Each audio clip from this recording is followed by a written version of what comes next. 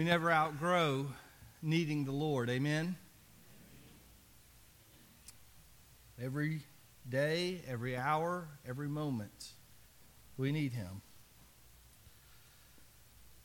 Take your Bible and turn with me to the book of Acts chapter 21. Acts chapter 21, and we're going to begin reading in verse 15. Acts 21, verse 15 through 25 this morning.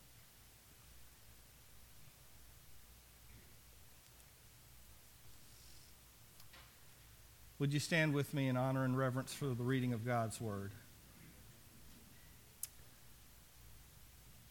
Acts 21, beginning in verse 15. After this, we packed our things and left for Jerusalem. Some believers from Caesarea accompanied us, and they took us to the home of Mnason, a man originally from Cyprus and one of the early believers. When we arrived, the brothers and sisters in Jerusalem welcomed us warmly. The next day, Paul went with us to meet with James, and all the elders of the Jerusalem church were present. After greeting them, Paul gave a detailed account of the things God had accomplished among the Gentiles through his ministry. After hearing this, they praised God. And then they said, "You know, dear brother, how many thousands of Jews have also believed. And they all follow the law of Moses very seriously. But the Jewish believers here in Jerusalem have been told that you are teaching all the Jews who live among Gentiles to turn their backs on the laws of Moses. They've heard that you teach them not to circumcise their children or follow other Jewish customs. What should we do? They will certainly hear that you have come. Here's what we want you to do. We have 4 men here who have completed their vow. Go with them to the temple and join them in the purification ceremony, paying for them to have their heads ritually shaved. And then everyone will know that the rumors are all false and that you observe the Jewish laws. As for the Gentile believers, they should do what we already told them in a letter, to abstain from eating food offered to idols, from consuming blood or the meat of strangled animals, and from sexual immorality." Let's pray. Father God, we thank you for your word, and we thank you for this journey of Paul as the acts of the Holy Spirit, as he works through the apostles. Father, we've come to this place of Paul returning to Jerusalem. We pray that this episode in the life of the church can teach us much about how we as believers are to live when we face situations similar to what Paul did. God, we thank you and we praise you for your word. We pray that it would strengthen us today. In Jesus' name we ask. Amen. You may be seated.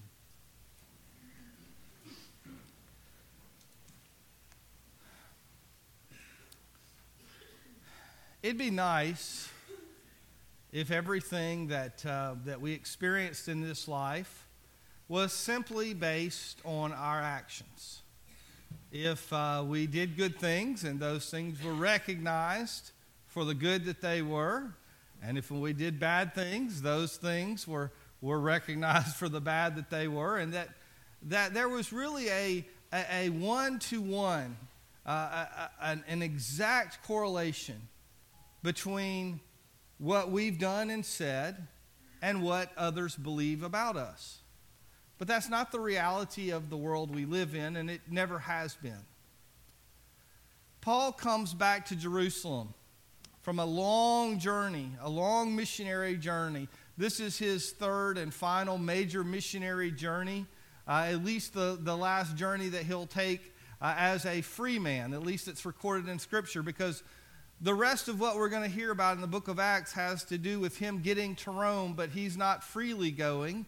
He's going according to God's will, but he's going in chains. He's going to be going as a prisoner of the Romans.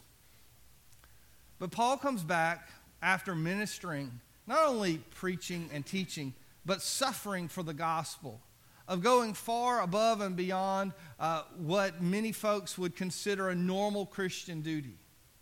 And it would be nice to think that in such a circumstance, in such a situation, that Paul would have been returning to Jerusalem with a parade ready, a celebration in his honor. Here is a great man, a great believer who's gone around the world, and he has shared the gospel with the Gentiles, and we want to welcome him back.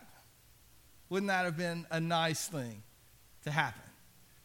But it's not what happened.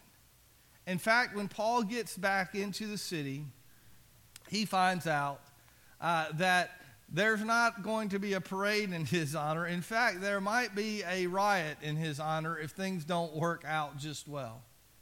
He goes in and meets with James and the elders of the church at Jerusalem. And by the way, this is an interesting development that we've kind of seen over the book of Acts, where in the beginning it was the apostles there, Jesus, the 11 minus Judas, and then they elected another one, a 12th, to take his place. And those apostles kind of were the leaders in the church. And over time we see James, not the apostle James, because he's already been martyred, but James, the brother of Jesus, the one who wrote the letter of James in our Bible. We see his place of prominence rises up to where he's up on a level with Peter and the other apostles. And now when we come to this place, the other apostles are not even mentioned.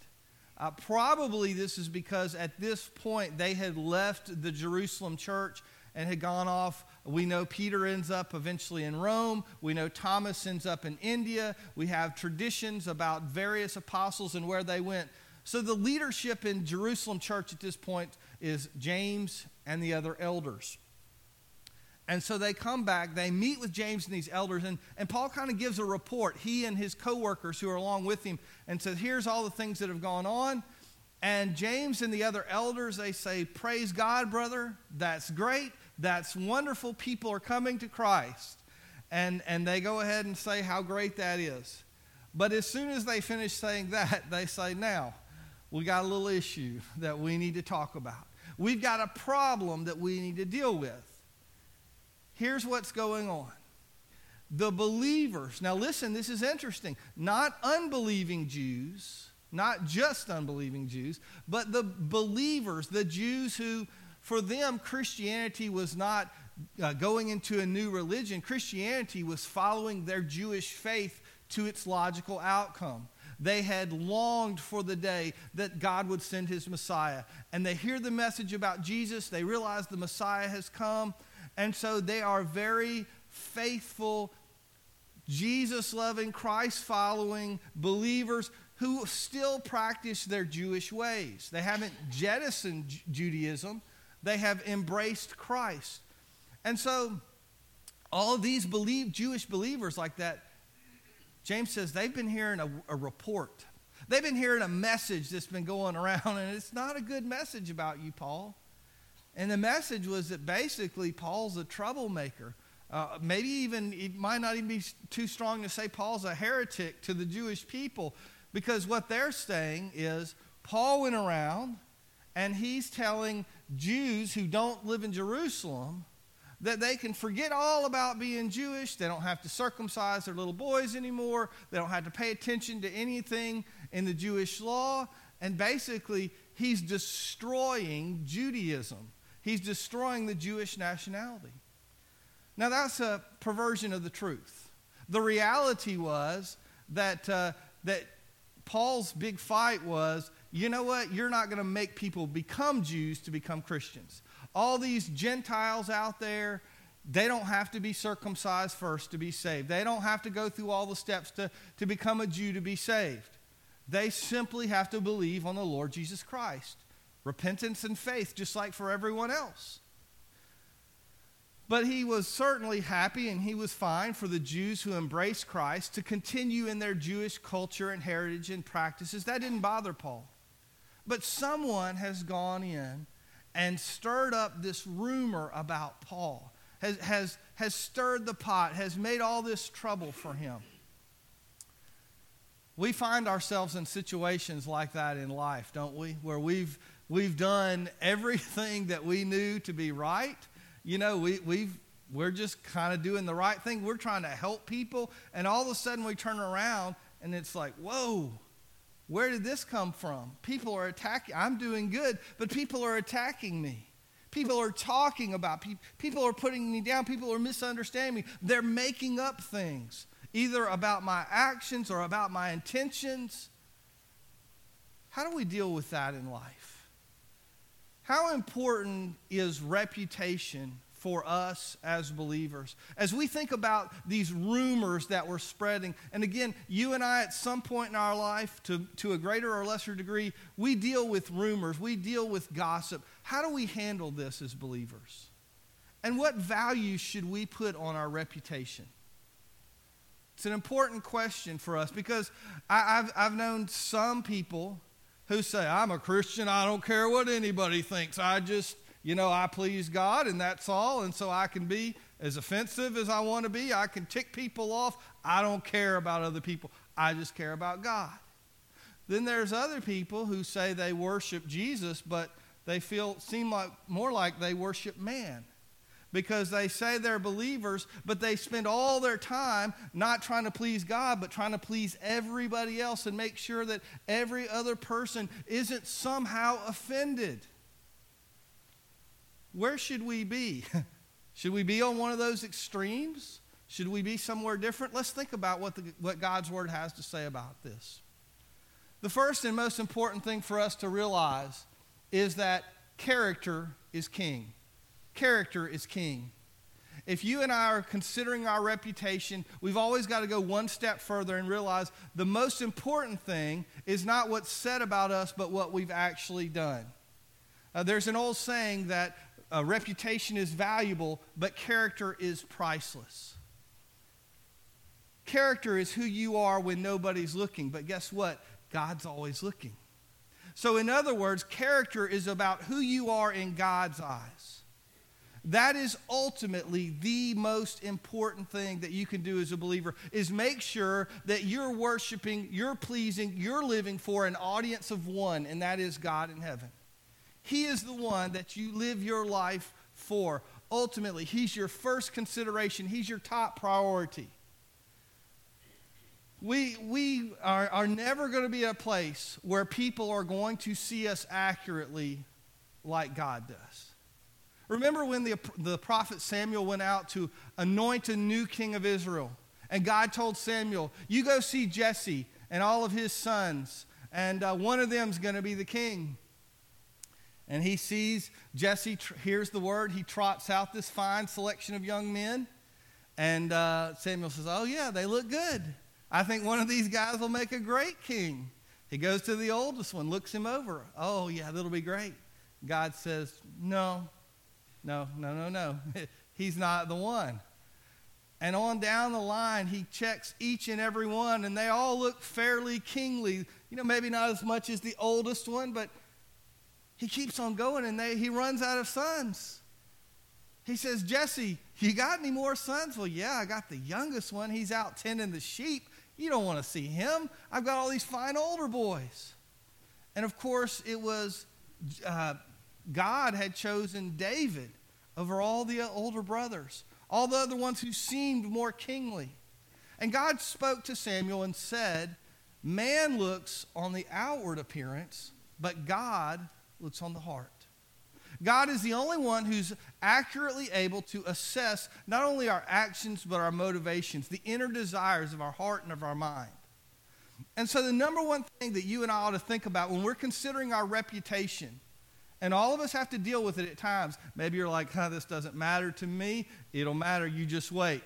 Give it a week or two or a month or two or a year or two. Some point, somehow, you're going to be talked about. And all of a sudden, it's going to matter to you. How do you deal with it? Number one, remember that character is king. Remember that the fear of the Lord is the beginning of wisdom, as the Proverbs say, not the fear of man. We have to have character. We have to do what's right in the sight of God before anything else. But having said that, the Bible never says that our reputation isn't important. Character is the most important, but reputation is very important. Proverbs 22:1 says that a good name is rather to be chosen than great riches. In other words, a reputation is extremely valuable. It's extremely important. And there are times and there are places when we do have to fight for our reputation. And in this particular instance, James and the other believers, they had a plan for Paul. They said, we know you're doing right, but all these other people don't know you're doing right. And so we want you to do this, and we think this is going to help. And what they said is basically there's some young men who've gone, they've made a vow, and they're at the end of their time of this vow. And by the way, these vows, these were like extras in the Hebrew Jewish religion. This wasn't like a required thing. This was like an extra on top of the normal stuff. And they said, you go with them to the temple, and you participate with them, and you even pay for their part in having this ritual completed. And then everybody is going to know that you aren't like all these troublemakers are saying, but that you really do honor and respect our Jewish heritage. And you know what? Paul understood that the most important thing was not traditions or rituals. It was Christ was the most important thing. But Paul also understood that reputation is important for the unity of the church. And this is the second point here. Reputation is important for the unity of the church. There are times and places when we have to be very concerned about our reputation because we care about other believers. Not because we're worried about ourselves and what people think of us in terms of, oh, well, they may not like me or I might not be popular. No, that's not the point of our reputation. The point of our reputation is, number one, here we see in this point, is that it's about keeping the church unified. I've been in church long enough to realize that there are right decisions that are done in the wrong way. And you know, there's probably more trouble comes about in churches for those right decisions done in wrong ways than for when wrong decisions are made. There's a lot of times when we can say, I'm right, I know I'm right, and this is the way it's going to be, and we can force our way. We can say, I don't care what they think, I don't care about their concerns, I know I'm right. But that's not of God. That's not of the Lord. That's arrogance, not humility. And God talks about us always being submissive to one another, about yielding ourselves, about the unity of the brethren. It's very important. You know how easy it would have been for Paul to say, wait a minute here. You've sat here in Jerusalem. You've sat here in the middle of the Jewish nation, and you've kept on praising Jesus, and I'm glad that you've all accepted Jesus. But who's been out there in the world among the pagans who worship Aphrodite and Zeus and all these other, and who's put their neck on the line? Who's been whipped and beaten and stoned and had all this stuff? I'm the one. I shouldn't have to bend at all. You guys ought to be bowing down to me. Don't you know that if he had any little bit of inkling of the flesh in him, he had to feel that way. He had to think that at least for a moment. But Paul realized that his service to the Lord, his devotion to the Lord, meant a devotion to church, to the believers. We've disconnected that in our day and age. There are people, there are millions of people, not just a few dozen, hundreds, thousands, but there are literally tens of millions of people in our country who claim that they are believers, and yet they have no official affiliation with the church. And we're not just talking about people who are homebound or people who have maybe moved and it's been a month since they moved and they haven't found a new church yet. There are tens of millions of people in this church who do not understand that Christ is the head of the church and the church is the body. And if you disconnect yourself from the church, then you're disconnecting yourself from Christ. I'm not talking about a particular denomination. I'm talking about the church as a whole. It's important. The Bible tells us that Christ died for the church. He loves the church. The church is his bride. Do you think you're going to be friends with a guy if you come up and say, hey, you know what, your wife is fat and ugly, but I like you. We're good buddies. That wouldn't work too well. But yet, there are so many people who say, oh, I believe in God. I love Jesus. We have this special time together. And I hate the church. Bunch of stinking sorry hypocrites who, they're no good and they're fake and it's just all a shame. But I love Jesus. There's a lot of folks out there like that. I'm telling you, they're all over the place. I talk to them all the time. Hey, I'd love for you to come to church. Oh, well, me and God, we kind of have our own little thing. No. You don't insult the bride of Christ and then say you love Jesus. If you love Jesus, you love his bride as well. And Paul loved the church because he loved Jesus. He loved the church. And just as the stonings and all of the trials and everything else Paul went through were part of his sacrifice for the Lord, so was him humbling in himself and saying, you know what? Even though I know that I've done what's right in God's sight, I'm going to do whatever is right now. As much as possible, I'm going to do what's right in the sight of man as well. Because I love the church, and I wouldn't dare come in here and try to tear up the church. So you and I, first we put character at the top. And then we think about reputation. Number one, we value it for the unity of the church. And number two, we value reputation for our witness. We value or regard reputation or protect it, however you want to say it, for our witness. The Apostle Peter, in his first epistle, he wrote, "Take pains to do what is right in the sight of all men." That's in 1 Peter 2:12.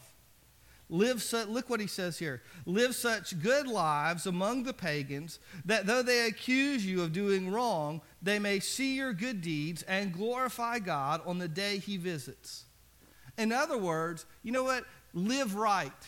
And even if those pagans, if they can't accept it right now, if they don't become believers, guess what? On the day Jesus comes back, when every tongue has to speak the truth, when every tongue confesses that Jesus is Lord, guess what they're also going to confess? They're going to confess that these believers who I scorned and I mocked and I ridiculed, that they lived righteous lives. But guess what? While that might be a nice vindication, the Bible tells us that the way we live towards outsiders, that we are to be aware of it. Again, we live to please God. That's our priority. But we are to be aware of our character, of our reputation among unbelievers. Because obviously, if they think we're crooks, if they think that we're hypocrites, if they think that we're just fake, then they're not going to listen to the message of the gospel. You and I have to live in such a way that we can connect with people. Paul said it like this. He said, to the Jews, I am as a Jew. To the Gentiles, I'm a Gentile. I have become all things to all men in order that I might save some. In other words, Paul's saying, not that he's fake. He's saying, you know what? I do whatever I can to connect with people. I find a common bond with all different types of people. Whatever it takes, I work really hard to develop a good relationship and rapport and reputation with unbelievers so that just a few of them will become Christians. I know they won't all become Christians. I can't get mad and upset and angry because everybody I witness to doesn't become a Christian. But if I live my life in the right way, some of them will believe. And there'll be some folks that would be eternally separated from God who are instead eternally with God in heaven because I've lived my life in a way that honors Jesus. Rumors and gossip, they hurt and they sting. And we're real tempted sometimes to strike back, just to jump back and say, oh, you thought that was a zinger? Wait till I zap you. I'm going to get you back twice as bad. But that's not what God's word tells us to do. But what we can do is make sure we're living right, that our character is where it needs to be, And that for the sake of unity in the church and for the sake of unbelievers, we do our very best to live lives, to have a good reputation, to build a church, to reach unbelievers for Jesus Christ. And then we pray that God will give us the grace to go through those tough times, knowing that He knows, even if nobody else sees or knows or understands, God knows. And that will comfort and strengthen us in those difficult times we face in life. Would you pray with me? Heavenly Father, Lord, it's tough for us to admit, but Lord, there's times when people are angry for us or talking about us, and God, it's for good reason, because we've done wrong. And that's hard for us to admit, but Lord, I pray that today, Father, first of all, you would open our hearts, humble us, and God, at times where we've failed you, where we have harmed or wronged others, would you prick our consciences, make us tender so that we would know when we need to go to others and ask for forgiveness. But Lord, when we're in situations where, God, we know we've done right, and yet it's being spread that we've done wrong. When we are hurt by gossip and slander and rumor, Father, give us grace to forgive and give us the strength to keep on living, to do what we can, what is within our control, to have a Christian reputation. But Father, most of all, to know that we please you, that our character is right. And God, help us to remember that we can't do that on our own, but only through the power of the Holy Spirit. Father, give us more of your Spirit. Draw us closer to you, we pray. And bless now this time that we have together. In Jesus' name, amen.